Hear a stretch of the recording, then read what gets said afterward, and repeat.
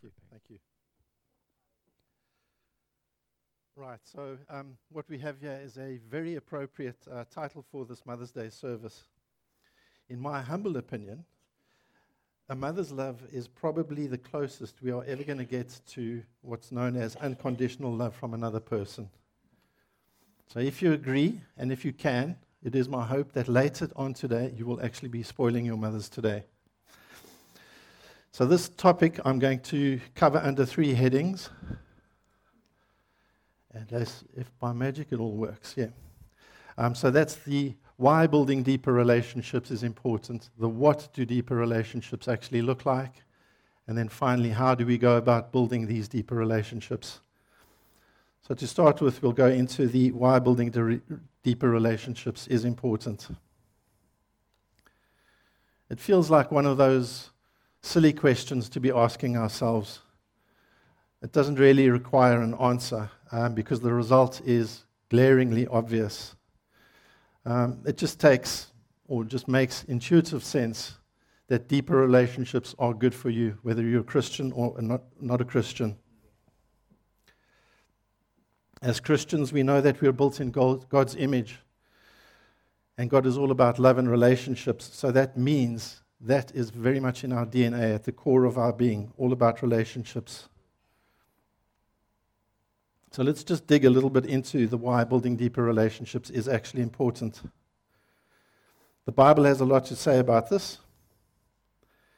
And in Matthew chapter 22, verses 36 to 39, it says that Jesus said, the greatest commandment in the Lord is, love the Lord your God with all your heart and with all your soul and with all your mind. Jesus then went on to say that the second greatest commandment in the law is, love your neighbor as yourself. So both these commands are to do with love, and love requires a relationship between at least 2 people. Otherwise, it's unhealthy, it's idolatry or something weird. So we have some very clear biblical commands that relationships are central to God's plan for us. Today, I'm just going to focus on relationships with people. So we're looking at the love your neighbor part. And notice that it doesn't say love your Christian neighbor as yourself. But your Christian neighbor is particularly important because the way you love your Christian neighbor sends a very strong message out into the unsaved world, unsaved community. And we are told in 1 Peter chapter 2, verse 17, to love the family of believers. In Galatians chapter 6, verse 10, it says, therefore, as we have opportunity, let us do good to all people, especially to those who belong to the family of believers. And in John chapter 13, verses 34 and 35, Jesus said, a new command I give to you. Love one another as I have loved you. So you must love one another.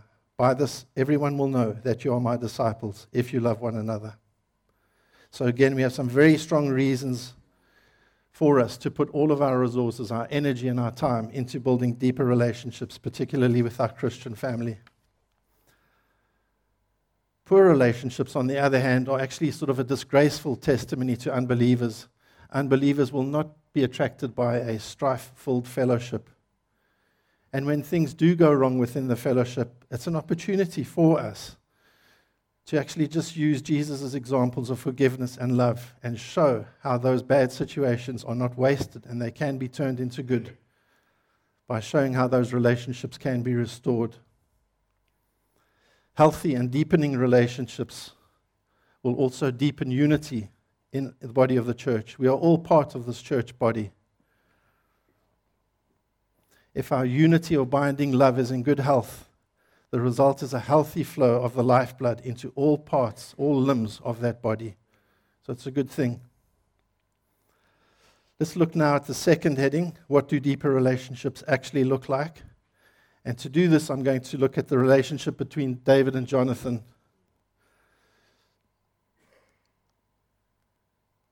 So reading from 1 Samuel chapter 18, verses 1 to 5. After David had finished talking with Saul, Jonathan became one in spirit with David, and he loved him as himself. From that day, Saul kept David with him and did not let him return home to his family. And Jonathan made a covenant with David because he loved him as himself. Jonathan took off the robe he was wearing and gave it to David, along with his tunic, and even his sword, his bow, and his belt. Whatever mission Saul sent him on, David was so successful that Saul gave him a high rank in the army. This pleased all the troops and Saul's officers as well.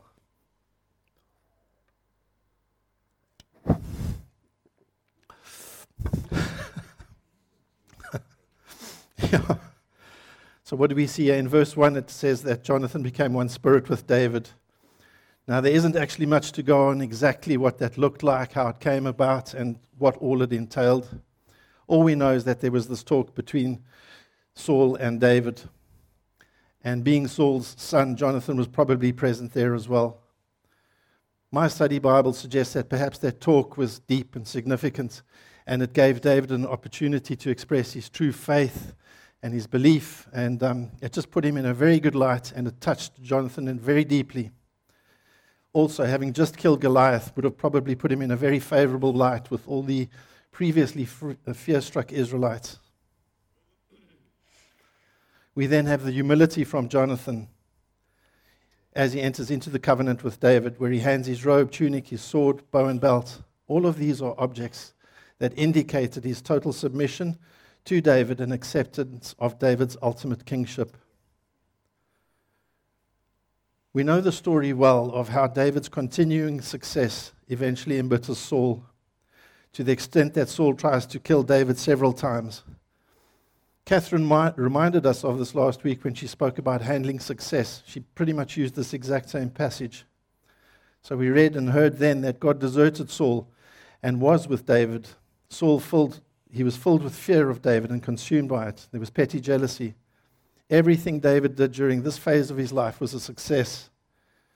And he was much loved by all Israel and Judah. So this is how we get to the situation in 1 Samuel chapter 19, verses 1 to 7. Saul told his son Jonathan and all the attendants to kill David. But Jonathan had taken a great liking to David and warned him, "My father Saul is looking for a chance to kill you. Be on your guard tomorrow morning. Go into hiding and stay there. I will go out and stand with my father in the field where you are. I'll speak to him about you and will tell you what I find out." Jonathan spoke well of David to his father Saul and said to him, "Let not the king do wrong to his servant David. He has not wronged you, and what he has done has benefited you greatly. He took his life in his hands when he killed the Philistine. The Lord won a great victory for all Israel, and you saw it and were glad. Why then would you do wrong to an innocent man like David by killing him for no reason?" Saul listened to Jonathan and took this oath: "As surely as the Lord lives, David will not be put to death." So Jonathan called David and told him the whole conversation. He brought him to Saul, and David was with Saul as before. So this passage shows us 4 characteristics of this friendship that there existed between David and Jonathan. It shows there was a protective spirit, as evidenced by Jonathan warning David. It shows intercession, as Jonathan put David's case very favorably to his father. It also shows a sacrificial attitude, because there was no guarantee how Saul was going to react to Jonathan when he put that case to Saul. Saul could have been really spiteful and done something really nasty, but he took his life in his hands and he put that case basically to his father. And it also shows an absolute and complete honesty between Jonathan and David, because Jonathan reported the whole conversation to David. We know the story again, that shortly after this, Saul was again provoked by evil spirits and again tried to kill David. David flees, and we read that Jonathan offers to assist David when in Samuel chapter 20, verse 4, Jonathan said to David, "Whatever you want me to do, I'll do for you." This shows another quality of a truly deep friendship, and that's unconditional nature of those deep relationships. It's the unconditionality of being totally dead to oneself in the service of another. The pair then hatch a plan to see what Saul's true heart is in the matter of David's fate. And it's at this point that Jonathan finally accepts that Saul actually intends to kill David. And we read in verse 34, Jonathan got up from the table in fierce anger. On that second day of the feast, he did not eat because he was grieved at his father's shameful treatment of David.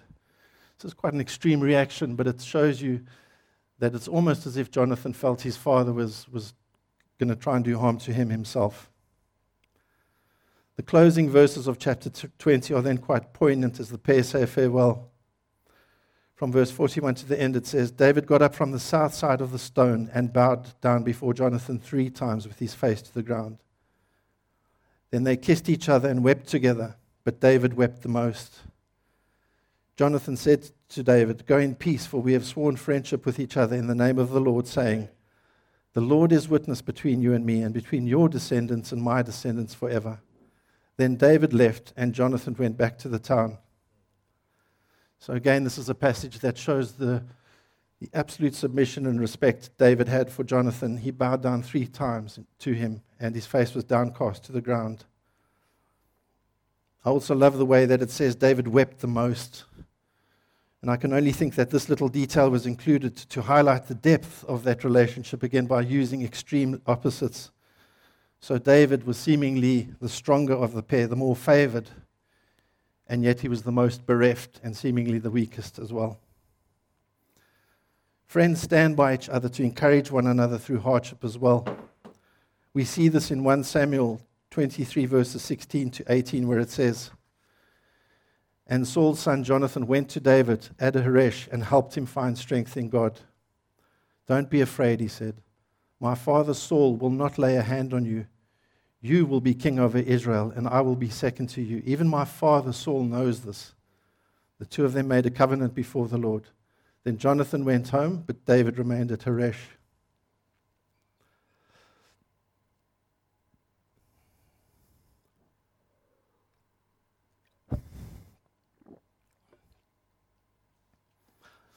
So even though God deserted Saul, and Saul tried to kill David, David never once responded in like fashion. He was a loyal servant and friend to the end and beyond. There were several covenants between David and Jonathan, and they were all honored at the end after the death of Jonathan, when David pretty much accepted Jonathan's son as his own. So right throughout this passage, we have this complete and loving relationship that had gone through its full life cycle as it had started with integrity and love. So just quickly to summarize those qualities found in a deep relationship, it was things like protection, defense, loyalty, love, likability, trust, sacrifice, service, humility, honesty, honor, encouragement, and unity. Now, I can't claim to have ever had a friendship that goes that deep. But I do have one story. My mom died in June 2008. I'm an only child, and I was very close to my mom. Had she been around today, there would have been a big bouquet from me for her. Conti and I came to the UK in 1999. And it was always sort of a dream of mine to one day bring my mom across from South Africa to the UK to live with us. Anyway, back to my story. I spoke to my mom on the night before she died on the phone, and there was nothing wrong. We joked. It was a normal Sunday evening phone call to my mom. The next day was a Monday, and I went on conference with my company to Norwich, and I just booked into the hotel and just gone into the first conference session when I took the call from Conti, and she obviously gave me the sad news. I was absolutely floored in that moment because I lost my mom, obviously, but I also just felt that that dream was crushed, and I'd never actually be able to put that into place. So there was a bit of disappointment in myself that I hadn't gotten around to that as well. The 4 days after that was just a blur, really, because I had to get back to Johannesburg as quickly as possible. Conti and I had pretty much decided that it didn't make sense for me to go back with the whole family. It was just me. And during all this chaos, I took a phone call from a friend of mine at our previous church in Oxted. And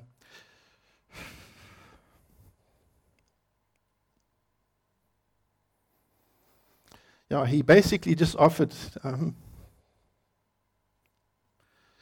to come with me to South Africa. There was nothing about advice. There was no money. There was no anything. It was just he wanted to come and be with me.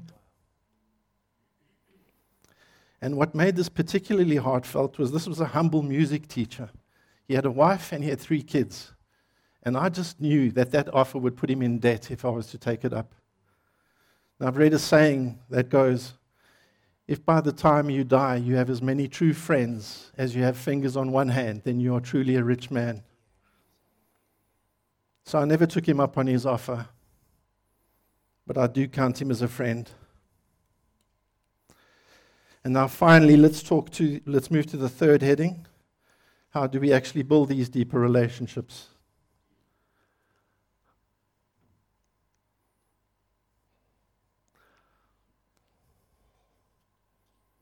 There's no point in suggesting that we all try to turn all relationships into great friendships. We know the saying that as Christians, we're meant to love all, but that doesn't mean we have to be besties with everybody. I think the saying goes slightly differently, but we'll leave it at that. I don't think it's possible purely from a practical point of view. We don't have the time or the energy to invest that much in every single relationship to try and convert it to BFF status. There's also a very significant difference between the way men and women approach building deeper relationships. Just an interesting little aside. Do you know that the handshake goes back to 500 BC in Greece, where it was basically meant to see that there weren't weapons being carried, so that's why there was a handshake. And the story goes that the actual vigorous shaking of a handshake originated in medieval Europe, where the knights would shake one another's hands vigorously to dislodge any concealed weapons. So you can see with blokes there's an issue with trust and weapons all the time. Crazy. However, and on a positive note, all relationships can and should be deepened. It's a bit like panning for gold. So what you do is you gently wash all your potential friends in the experiences or your own life experiences to see which of those are going to pop up like nuggets of gold.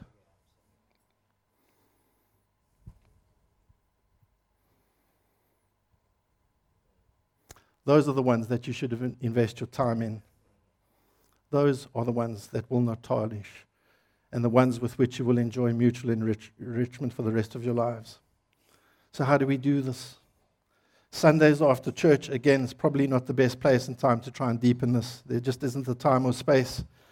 It's a bit like trying to spread a very small amount of butter on a large piece of toast. Something's going to be left dry. The key to building deeper relationships is the investment of your time and energy. We all know that our time is our most precious resource. And when it's given wisely, freely, and without expectation, any and all relationships will benefit. There are no shortcuts in this as well, because every hour lasts exactly 3,600 seconds. Silences may be long, but we just need to breathe through them and let things evolve naturally as we catch glimpses of one another behind those masks. I speak particularly to the men here. You'll all be pleased to know that I'm not going to go into a lengthy list of how many ways there are to get to know somebody. But the only observation I will make, though, is that the greater the pressure a relationship is placed under, if you don't break it, you're going to make it a very deep relationship. It's a bit like in nature. Coal is coal. Unless that coal is placed under immense pressure, then it becomes a diamond. And that's why, for many in combat, those friendships are extremely deep. I'm not suggesting for 1 minute that combat is the only route for men to follow in the pursuit of friendship. Golf or a brisk walk can pretty much achieve the same thing. It just takes 25 to 30 years. It's also going to take work on our part, because generally any one-sided relationship, as far as effort is concerned, is doomed to fail. Anything worthwhile takes effort, and friendships and deep relationships are no different. Being honest, vulnerable, and real, or simply authentic, is also fundamental to deepening relationships, because it's showing that weak underside. And that's what makes the pursuit of true friendship so difficult and time-consuming for blokes. It goes against the grain of everything we're meant to be as hunter, provider, head of the household. Women are far more efficient at developing friendships. They get to the core of things a lot quicker because they have a filter, one that is unique to their sex. It's called women's intuition, and it has a sister trait specific to women called multitasking. So women invoke all these senses in appraising potential friends, and they do it simultaneously and seamlessly. We've all seen the comedic video footage showing the differences between the sexes. And I particularly like those that show how women greet one another and they sing praise to each other. It's essentially an explosion of emotionally charged love language, and it's actually beyond men. Could you imagine the response I would get from another man if I were to say, "Hey Bob, let's assume that I've got his name right. That's a good starting point. You're looking so rested this morning. That color of your shirt really makes your eyes pop. And it actually brings out the gray in your hair as well. So how are you in yourself today?" The likely response is to be, "Huh?" And that's about it. Men only focus on the very superficial stuff, like height, weight, speed in a fight, amount of body hair. Again, it's back to the protector versus nurturer thing. I spoke earlier about the origins of the handshake in the male greeting.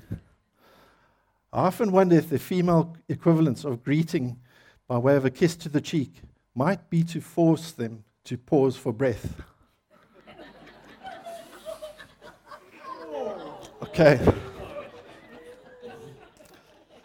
I've got to be honest here, I didn't get clearance for that little joke from my wife, and she always warns me to be very careful with my word choice. I'm in trouble. We're also meant to be ambassadors to Christ, to the unsaved. And if they can see the quality and depth of our dealings with one another, the love that we conduct our relationships with, that again is going to speak volumes to them. It's going to be that attractive fragrance that's going to envelop all in our midst in the presence of Jesus. As a church, potentially poised now as we are to welcome other brothers and sisters from Broadmead Church. This talk seems very well timed as well. Let's see how, as a church, we can love these folk all in and enjoy the new dynamic that they're going to bring with their own flavorings into our pot. Let this be our encouragement. Now, folks, I've covered a lot this morning, a lot of scripture, a lot of talking, but essentially my whole talk can be summarized. It worked. Just love one another. That's our action point. Let's close in prayer. Father God, help us conform to your designed pattern. Help us, Lord, to be honest and authentic with one another. Father, help us to lower our guard to expose that which you can use to help us build deeper relationships. Lord, give us depth in our relationships that can produce the depth of character that will help us to live as per your will.